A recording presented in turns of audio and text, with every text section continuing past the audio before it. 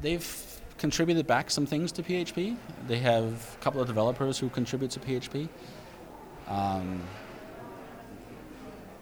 They serve as a good example of a high-end site that is very visible with lots of traffic that's using PHP.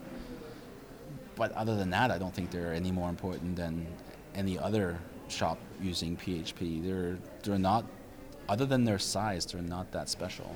They've done the hip hop project, which is a compile to C type thing, which is interesting. But it's very Facebook specific. I'm not sure. There's not a lot of people outside Facebook using that particular thing yet, because it gives a small increase in performance at a pretty high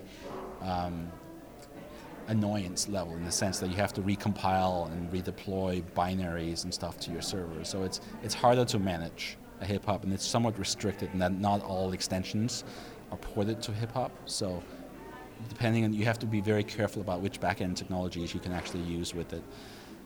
So their main technology around PHP is this hip hop thing, and that hasn't gotten much traction outside of Facebook. But we'll see. I'm sure they'll come up with lots of new stuff. So to me, that's the most important part of Facebook, is that they have a lot of resources and they have a lot of invested time in PHP, and I'm sure we'll see some really cool stuff.